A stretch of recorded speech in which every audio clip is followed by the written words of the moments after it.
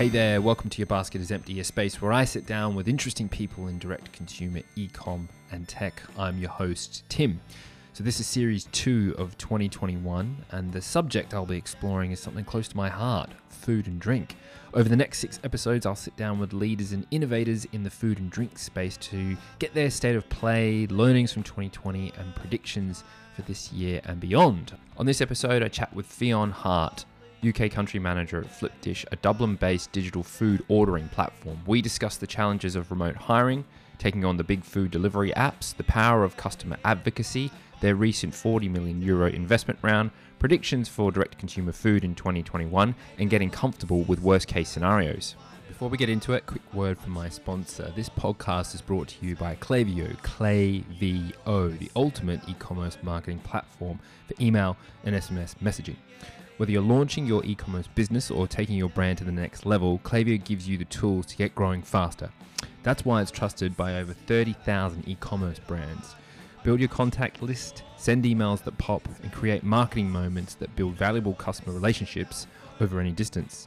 Get started for free today. Visit klaviyo.com/yourbasketisempty to create your free account. That's klaviyo.com/yourbasketisempty. Enjoy the episode. Fionn, how are you, mate? I'm really good. How are you doing? Yeah, good. And where are you coming to me from? I am in the Flipdish London office, so just outside Shoreditch. Great. And is it a full office? Is it an empty office? What's your kind of like, in-person footprint like at the moment? It's kind of somewhere in between. So we're very much leaving it up to the team and what they feel comfortable with, what works best for them, what they want to do. So yeah, we have some days where the office is pretty full. We have others where there's only 1 or 2 of us in here. But we're in one of these co-working spaces. And I think more broadly speaking, outside of our 4 walls in the building itself, it's getting more and more busy by the day, which is personally, I think, very nice to see. Very interesting. Yeah. And is there a bit of a buzz? Because I was up in Clerkenwell the other day and it was like, it felt like, slightly like regenerative. It felt like there was way more people around the place. There's more people, there's more energy, there's a bit of noise in the corridors, which is really nice to hear again. I think, I personally really enjoy being in an office around people, kind of feeling that energy, that buzz that you get from people. So yeah, it's a really good place to be at the moment. I usually start with a bit of a rewind, and I'd like to sort of do that here. So can you give me a little bit of insight into your journey before Flipdish?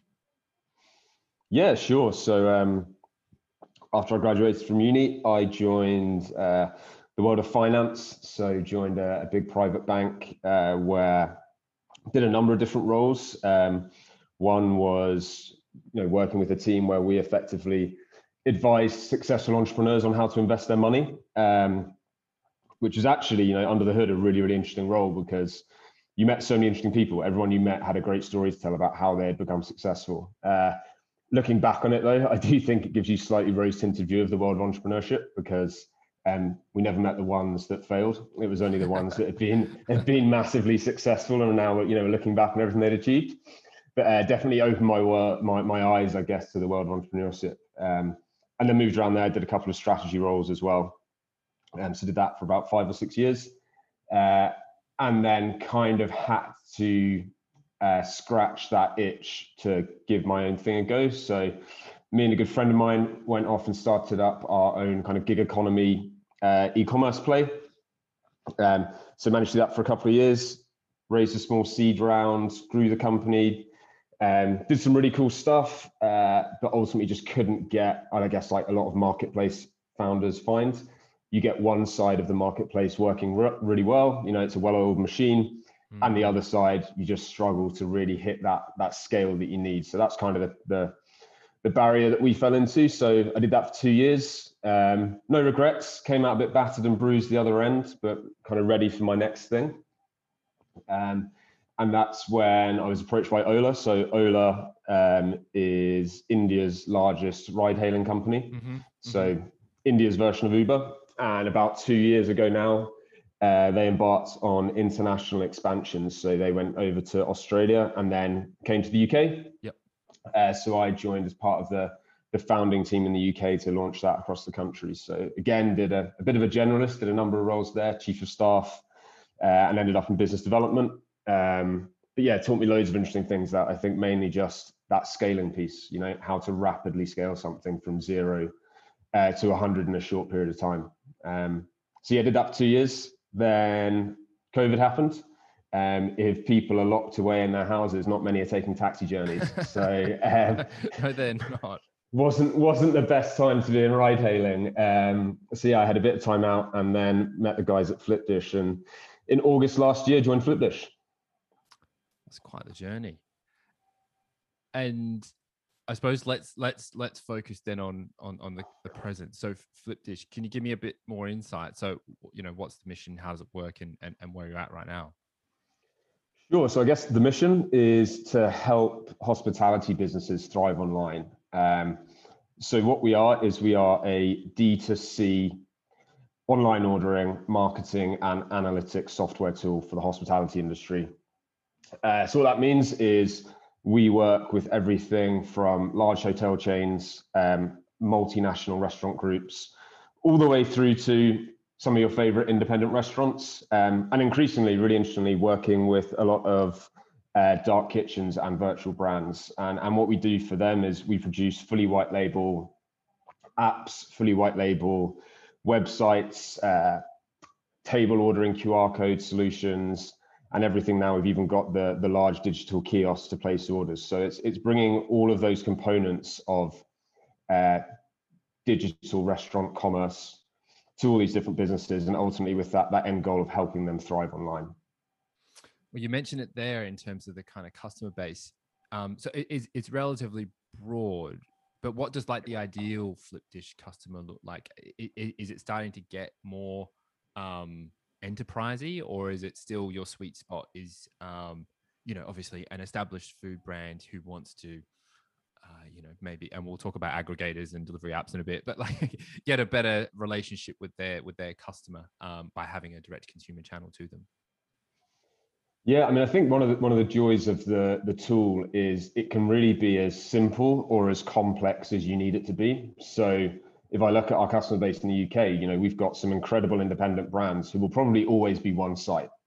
They'll always be really busy, they'll always be sold out, but they'll always be one site. Mm-hmm. We work really well for them, but then we're also working with some of the biggest franchises in the country. So the product scales really well in that sense. And I think as the brand becomes more and more well-known, particularly in the UK, you know, we've been here for about a year, we're naturally having more and more discussions with that enterprise level customer. Mm-hmm.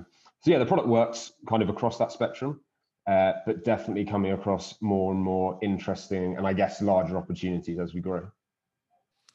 And internally then, like, talk to me a little bit about like the Flipdish team. Like, how many people are there? Is it like tech heavy? Is it product heavy? Are you heavy on the growth side? Like, what does the team kind of look like?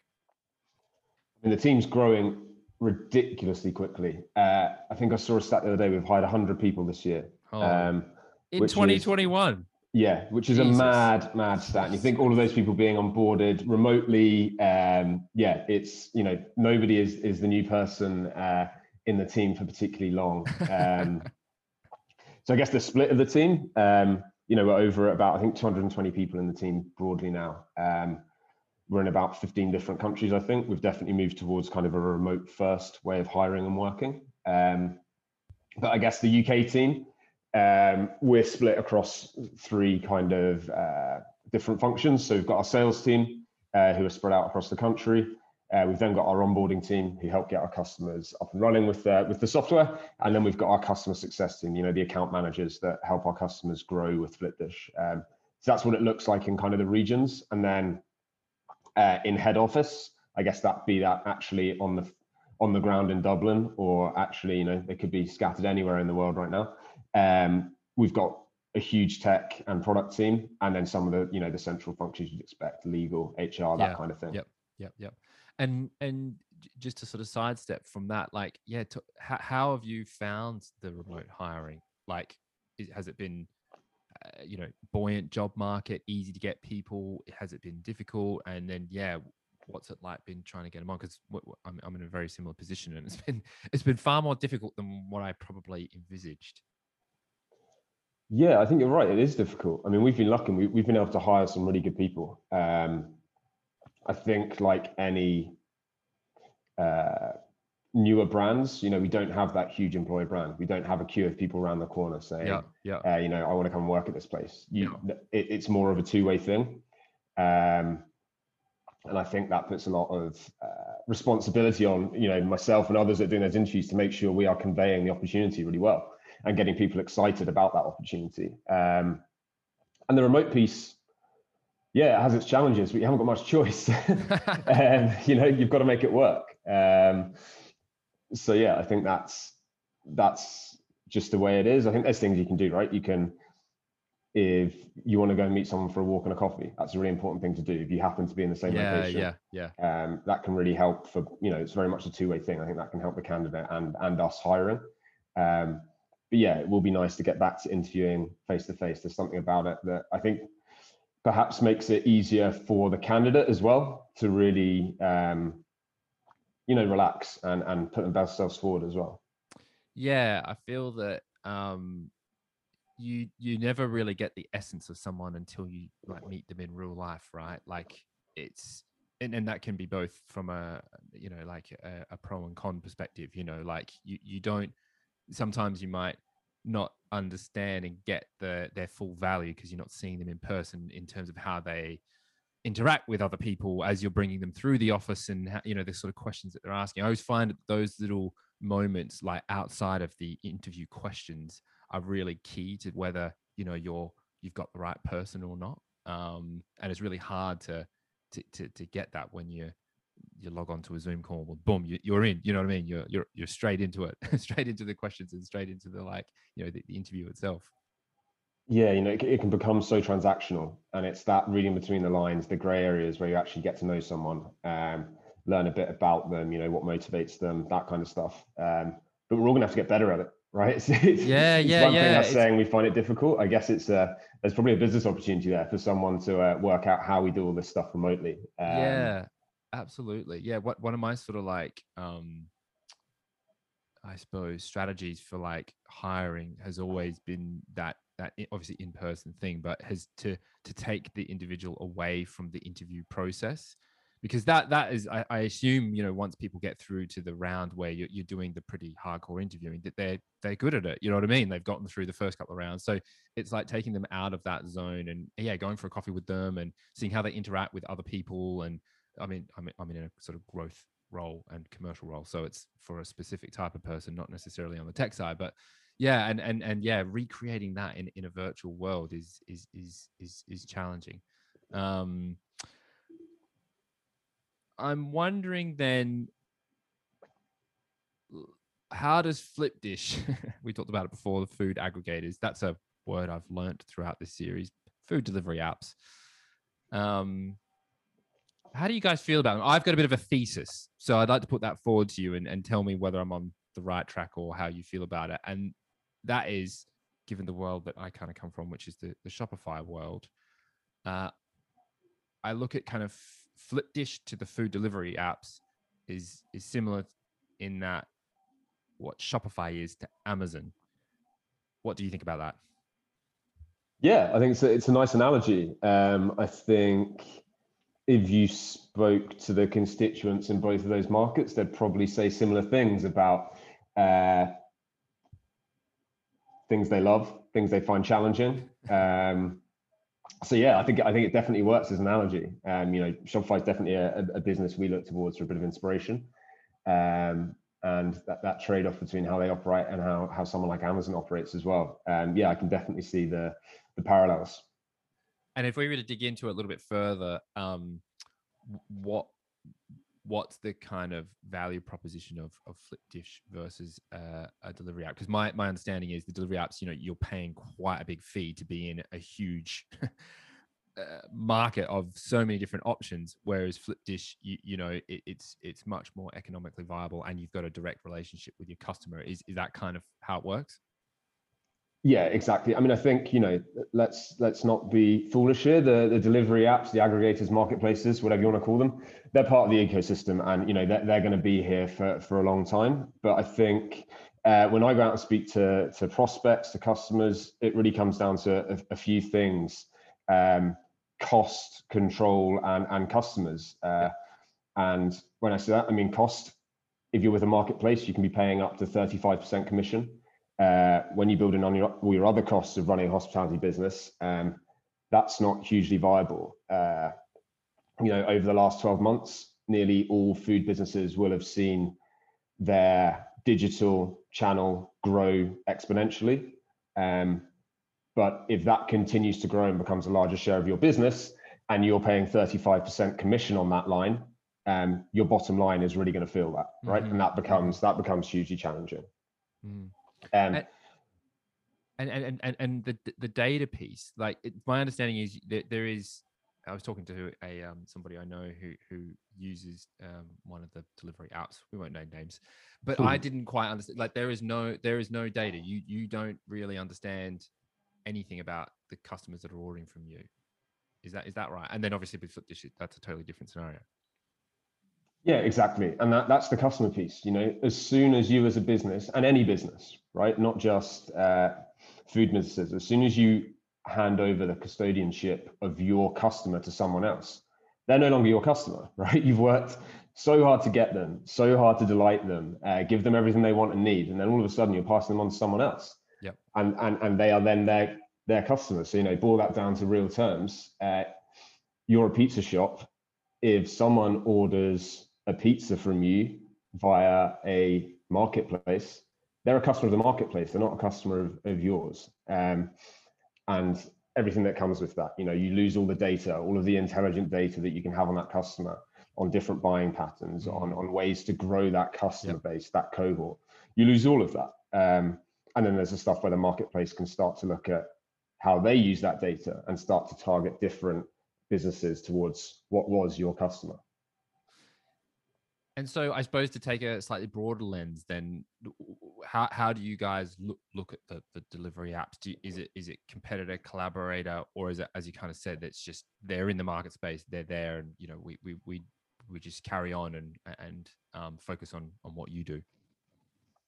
Yeah, it's definitely a bit of the latter. As I said, they're always going to be there, I think. For me, I think it's about ensuring the hospitality industry know that there is an alternative way to do things. It's not all about the aggregators. There is an incredible opportunity to develop a direct consumer channel. And we've got customers who no longer even use the aggregators, right? That's the dream scenario. But I think it is hugely important that hospitality businesses start to develop that direct consumer channel now. And I've read a quote from Connor,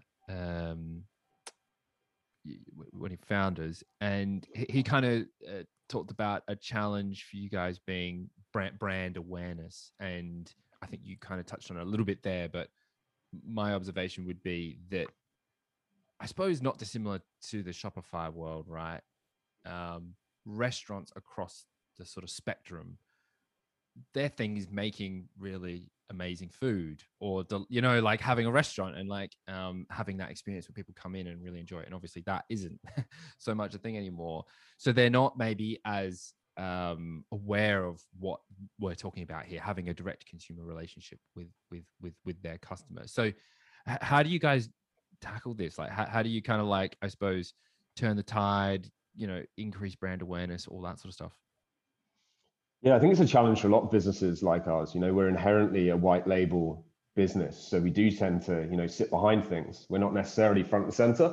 But I think the biggest growth opportunity for us from a brand perspective is harnessing that advocacy we have amongst our customers. Like I look at our NPS, it's sky high. I look at our Trustpilot reviews, and they're brilliant. Like it's genuinely amazing to see how much our customers value what we can do for them. And I think, from a branding perspective, it's about getting them to tell our story. And I think that's, if you look at some of the best, I guess, SaaS businesses out there that kind of tap into similar spaces as us, that's what they've done. They've got their customers telling their story because that resonates with their customer base. They speak in the same way and they have the same problems, the same pain points. So I think that's a massive opportunity from a branding point of view. And is that something? Do you guys? Is that something that happens organically? Do you foster that? Do you sort of like build a more than the kind of like vendor partnership you've got with some of your customers and sort of bring them into your ecosystem and help them help you and, you know, advocate for the product? Yeah, definitely. I think one thing that we've done really well is invest in customer success. And I think, you know, there's some businesses out there, you know, they'll sell you a piece of software and then they'll be back in touch in 12 months time when it's time to renew. That's something we wanted to avoid. So we've got a big customer success team and they work with our customers, with those advocates. And they're a great way for us to start to harness that, to start to find our customers that are doing really well with Flipdish, like what we're doing. And then we give them a platform to talk about that. I think what's really interesting in the hospitality space is, you know, you will know this, having had the conversations you've had, it's a really small world. Everyone knows everyone. All of the restaurateurs, all of the operators know one another, be that through having worked together, through community lines, whatever it is. It's a small world. So if you can get customers talking about you, that's so powerful. And just focusing on that customer success piece, because I think that's really interesting. I've got a couple of questions on that. So one, can you just explain that to me a little bit more? So my understanding is that's you've got kind of a sort of managed services component to this, where you will help businesses grow digitally, right? So that could be through social, through paid, obviously getting the best use out of the Flipdish product. Is that what you're talking about when you say customer success? Yeah, so we've got a team who, you know, you sign up with Flipdish and you get assigned a customer success manager. So let's call them an account manager. And they will sit down with you and say, right, where do you want to be in 6 months' time in terms of your online presence with Flipdish? And their sole goal is to ensure that you get the most from the platform to get you to that point. And there's loads of different levers they can pull. There's the stuff we have within the platform. So we've got loyalty campaigns, retention campaigns, understanding how to optimize your push notifications, understanding how to carve out cohorts of your most loyal customers and target them specifically around certain events or times of the year when you know that those will be successful. And then we've got additional services as well. So you mentioned it there. It's offering, we basically have a managed marketing service where you can partner. We've got basically an in-house marketing consultancy. Again, you sit down with them, they understand the market that you're operating in, the opportunities that you've got there, and they'll put together a digital marketing package for you.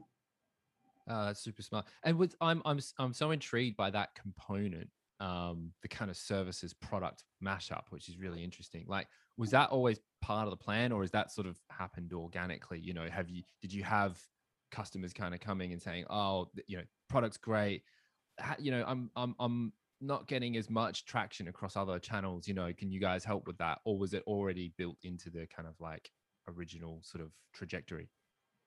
I think it was always an idea, but then you start speaking to restaurateurs and you realize that their exceptional talent is being a restaurateur. Yeah. It's not a digital marketer, right? So there's a gap there, there's an opportunity. Yeah. And if you are a restaurant in Dalston, there's going to be a Nando's, a McDonald's, whoever, a KFC, who have got a massive digital marketing agency, in-house, you know, spending a whole ton of money on this stuff. And, you know, we realized that if we can help some of the smaller businesses basically start to compete in that arena, that's something they really value. Yeah. Total no-brainer. I totally agree. I think, like, you know, key sort of tenet of good businesses to stick to what you're really good at and really hone in on it. And I think that, yeah, as a food business, I would like the idea that I can kind of outsource that or work with a partner who's got like a real understanding of that piece. I suppose, though, is there a bit of a change? I imagine that sort of newer maybe food businesses are a bit more digitally savvy, and so it's kind of like that can kind of help them in that space. Yeah, definitely. You know, we're seeing a different type of restaurateur, I guess. Perhaps it's just they're younger. Maybe it's they've inherited the family business and they are just more digitally savvy. But I think that actually works in our favor because they understand they need to do this stuff. Yeah. And Totally. perhaps it's just they don't have the hours in the day, right? If you're running a restaurant, it is full on. And to find 3 hours to put together a hugely optimized digital marketing strategy, it's probably not going to happen. And so, yeah, I think that plays into our favor. The modern restaurateur understands how important digital is, and we can hopefully help them do that.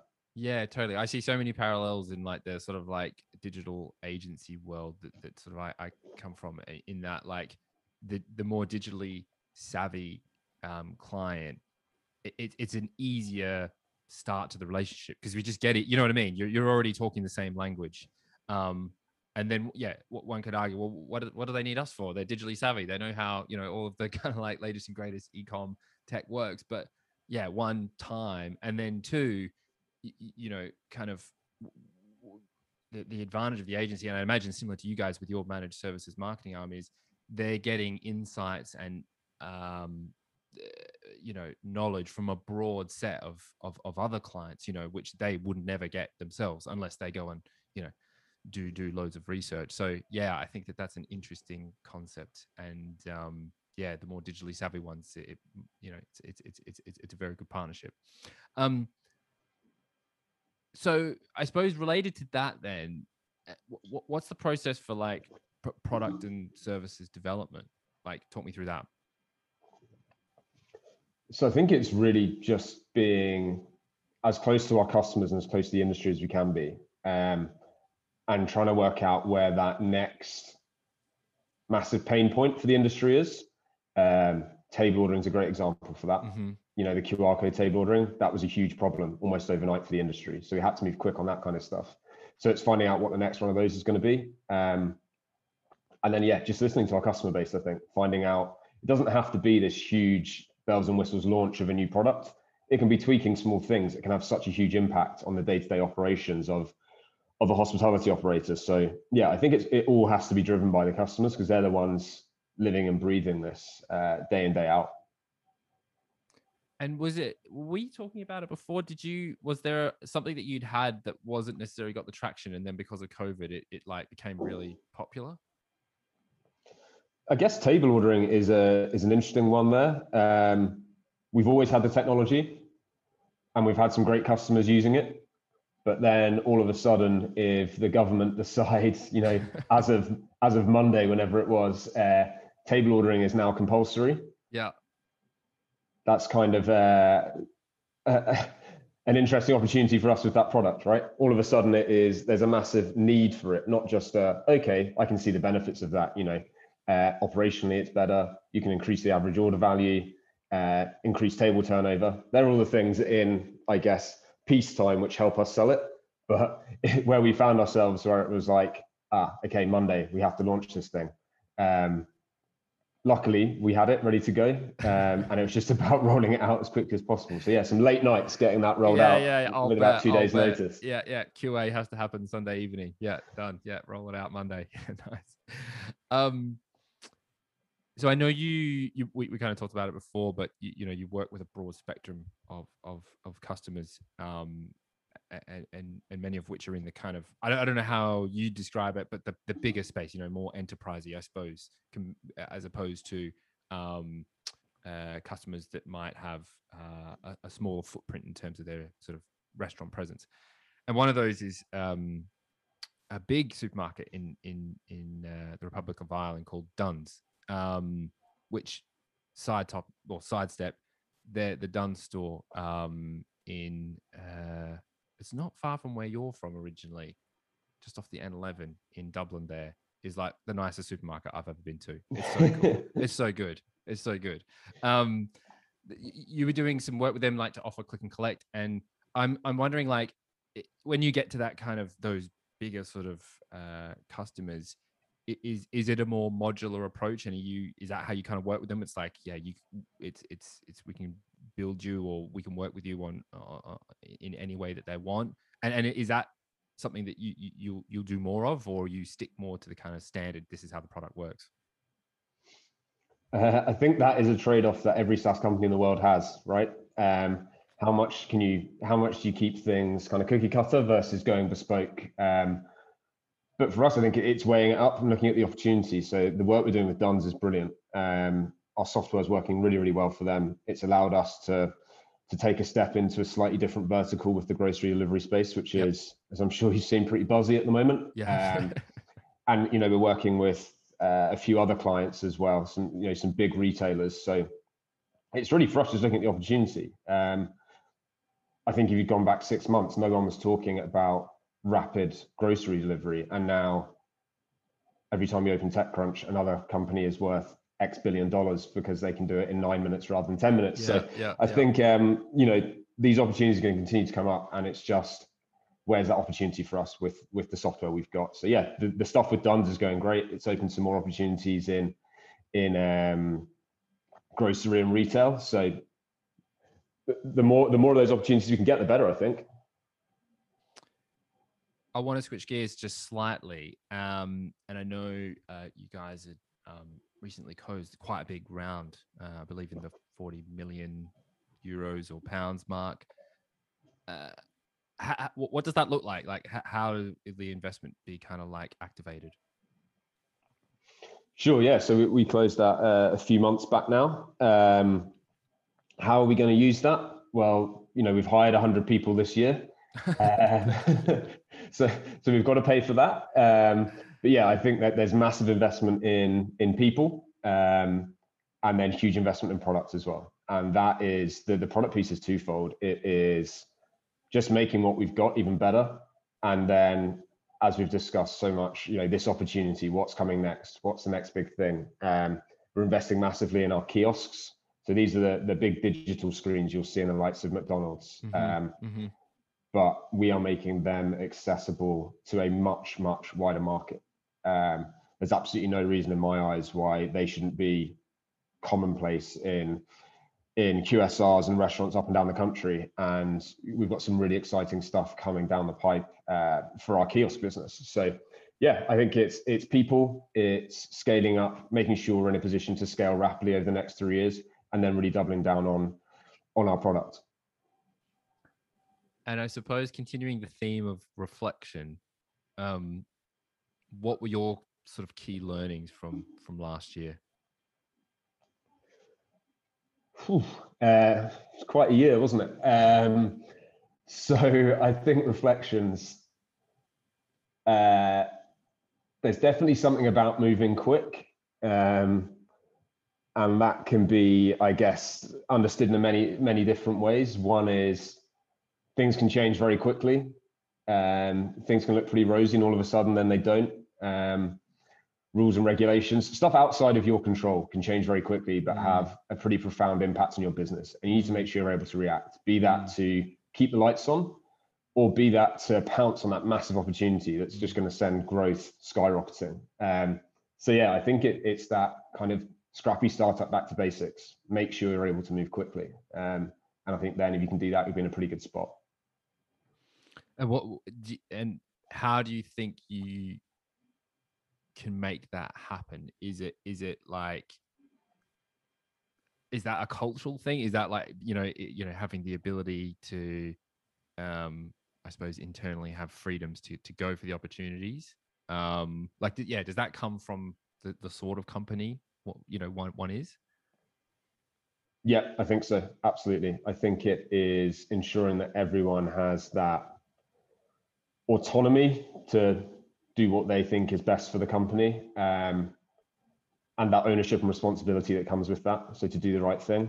And then it's just having a management level all the way up to the founders who encourage that, and make sure that we focus on the things that we can get right and that can make a massive difference, not the potential things that can go wrong.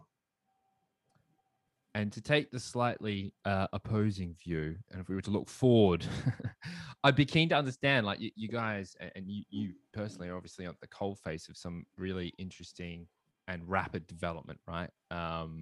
Particularly in the direct consumer space. So, like, you talk about the kiosk concept and that being rolled out, and you guys are focusing on that. But what do you see as kind of predictions in the sort of direct consumer food space for the rest of this year and into next? So I guess at a headline level, there's going to be massive growth. I think next year is going to be such an important year for hospitality. To bounce back from the 12, now looking like 18 months that it's had to kind of innovate its way through. So I think direct consumer, as people understand it more, is definitely going to grow. I think you mentioned the kiosks there, massively interesting one for us. We sat down back in the early days of COVID with this great kiosk product we've got, thinking, hang on, the kiosk inherently needs people to touch this screen. Post-COVID, are people going to want to touch stuff? And it's that tiny thing that can make or break this product. What we've found is appetite for kiosks is going through the roof. It's one of our most popular products at the moment, and that fear that people perhaps wouldn't want to touch a kiosk screen hasn't come to fruition. But yeah, I think our core product will continue to do really well. There's massive appetite for it, but it's that innovation piece. It's going to, at the moment, it's kiosks. What's the next thing? And I think hospitality is going to be pretty mad next year, and there'll definitely be some really exciting opportunities. And how are you guys thinking about it? I'm always intrigued, broadly thinking about companies who are in particularly a growth market. Are you spending a lot of time thinking beyond kind of 6 to 12 months? Or are things changing so rapidly that that's kind of difficult, so your horizon is relatively short? I guess you probably get two different answers. You spoke to James and Connor, our founders. Yeah. It's definitely part of their role to have one view on where we're going to be in 3 years. And that definitely filters down. Yeah. But, in my role, I definitely have a slightly shorter term view. And it's back to that point about being able to move quickly, being reactive to opportunities and problems. So yeah, I'm probably looking 12 months ahead. James and Connor are probably looking 12 months, but also 3 years ahead. Yeah. So yeah, I think it's probably about getting that balance. And you mentioned it before. You guys are sort of started from Dublin. You're an Irish company originally, but you've got a global presence. And I wonder, without us getting too sucked into like Brexit and stuff like that, but like how has that kind of played out? Has that been a big, because that was a massive topic before 2020. Is that kind of just in the back of your minds now? That's it. Well, we've moved on for that, or is that still like an issue, or or is it kind of you're working through it? Yeah, I think with COVID, kind of forgotten Brexit had happened. But yeah, I think Brexit. Yeah, exactly. Got a whole podcast on that. But no, I don't think the impact hasn't been significant at all. We've had to make some minor changes internally, but kind of logistics things around some of our hardware and stuff we provide to customers. But no, really hasn't had a big impact on us. And I think we've just got to focus on what we can control. And Brexit is definitely not one of the things we can control. You mentioned it before that Shopify is kind of like a brand that you guys look to for inspiration. Is there anyone else? Who do you guys look at when you're thinking about the wider market or wider SaaS ecosystem? Yeah, I think Shopify is the obvious one. There's so many comparisons that can be made between what we're doing for customers and what they do. There's some others as well in that kind of broader ecosystem. You look at some of these businesses that have scaled so quickly. Stripe's another one that springs to mind. They've just, their product market fit is astounding, and they've just scaled so rapidly. Some of the other people in some of the other payment providers and stuff like that scale properly.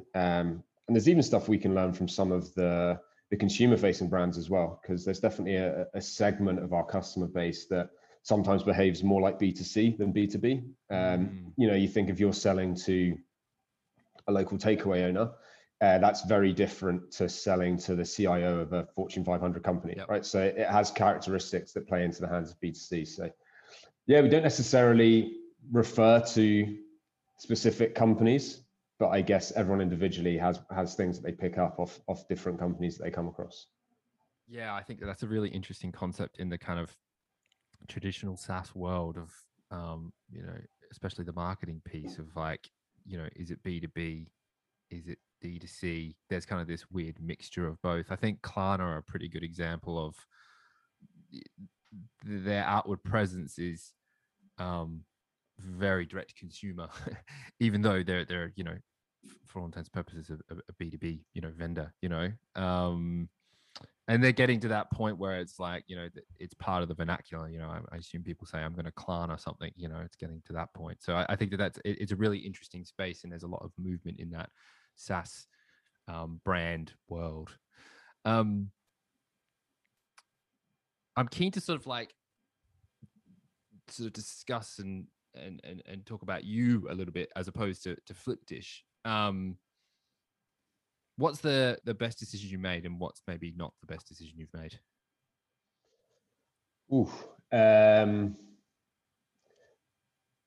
Best decision, I think probably leaving the corporate world, the banking kind of industry that I got into straight out of uni. That's not to say I didn't like it. I actually really enjoyed it, but I think the opportunities and the experience that it's opened up moving into kind of high-paced startups, that kind of world, is where I've really kind of found my feet, something I really enjoy doing. The Sunday blues certainly don't happen anymore, and they perhaps did then. So that's definitely got to be a win. And regret, I guess I look back at my uni degree. So I ended up studying politics and history, and I loved my time at uni. Met all my best friends, that kind of stuff. But I'm not sure what politics and history taught me about what I do now. So maybe maybe I'd have a rethink then when you look at how much these things cost and what you actually learned from it. I'm not sure how much history I do in my day-to-day role. Well, yeah, okay. Well, that brings me to another question, and maybe that's a point in time you would choose. But yeah, what advice would you have given to yourself then? Is there a course or something, some change in direction you would suggest, having had the benefit of time? I don't know. I think that period of your life is a great time to try and start a business. You've got hopefully very little responsibility. You kind of just have to look after yourself. So maybe that's a good time to give entrepreneurship a go. Because you've got time on your side. You can take 2 years out and then still go down the uni track if you want, or try something different.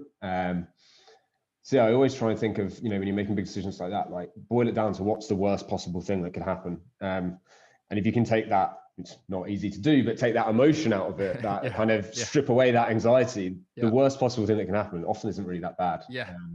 So I try and remind myself of that, I guess. I think that's a really interesting strategy. I've been employing that recently, and I think that can apply to a lot of things. I suppose there's depends how anxious one is, because if you're an incredibly anxious person, then you might be using that method too much. But I think it is a good way of looking at stuff in that.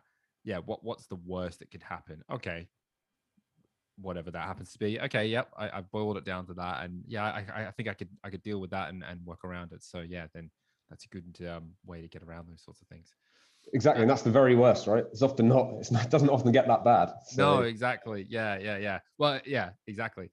It's something I ask most people, and it's not what does a typical day look like, because I think there's just not such thing. But what does your ideal day look like? Are you early riser?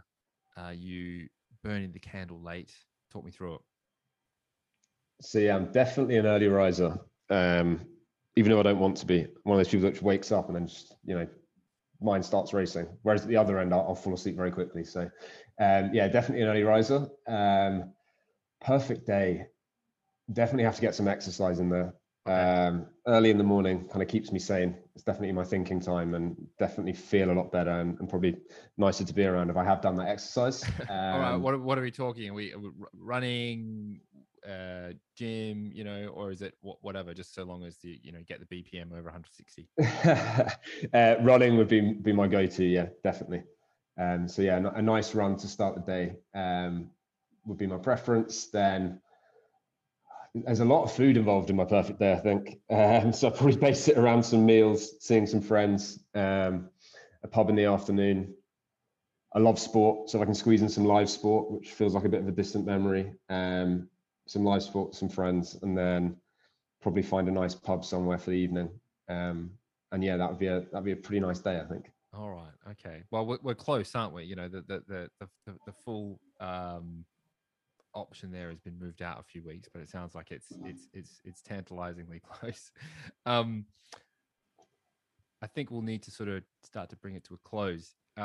Couple of final questions. So getting back to Flipdish, then I'm keen to understand what does Flipdish look like in 2022?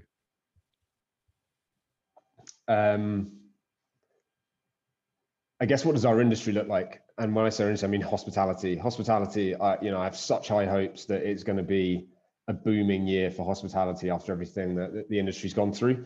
And I think Flipdish, it's just incumbent on us to ensure that we're at the forefront of that and continuing to support and innovate for the restaurants that we work with. And then the final question, you kind of touched on it before already. So I'm posing this to all of my food and drink guests because that's what the series is about. You can either cook them. It's your last supper. Sorry, that's the first one. It's the last supper. For what reason can be? Yep, there are many, but whatever. That you've got a choice. You can either cook a meal or you can go out. What are you going to do? And then what's on the menu? I would probably go out. Just because I always find if you cook, you spend your whole evening cooking, you're not actually talking to anyone. As much as I like it, that's the downside. So yeah, I'd be heading out. And then I guess I'm going all three courses, definitely. Yeah. So you can choose a restaurant. So it could be like, I'm just going to go here because this is my favorite restaurant, or you could it's a restaurant of your dreams, off menu type concept. Yeah, it's going to be a bit of a weird hypothetical restaurant, I think. Okay, it's probably going to be like on a beach somewhere, but then serving food that doesn't necessarily correlate with that. That's totally fine. It's so funny. Most people have gone to that. So it's interesting and probably reflective of the time that we're in. Instead of saying, I'm going to go here, it's always been, I'm on a beach or I'm in the south of France or whatever. So this is good. Yeah, talk me through it. Okay, so we're on a beach somewhere. Yeah, I'm on a beach. It's definitely a long lunch reservation. Probably starting with maybe some kind of carpaccio or tuna tartare, something like that. And then main, we're probably going to go kind of counter to the wonderful setting we're in, and some really rich, slow cooked beef shin ragu or something like that. Yep. Which I don't know if that really goes with the 30-degree heat on the beach, but it doesn't matter. We've got some fans. Don't worry. Yeah. And then to finish, it would be a toss-up between something just really chocolatey or like an affogato, I think, something like that. Sounds delicious, mate. I think that's a great way to end the podcast. Fionn, thank you so much for joining me, mate. That was great. No, thanks a lot for having me. Really good.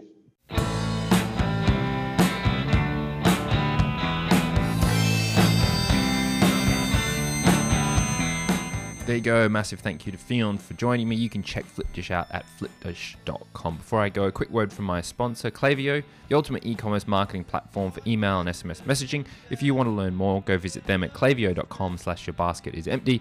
And as always, if you like the episode, please leave a review, subscribe, download, and tell all your mates to do the same. I'll see you next time.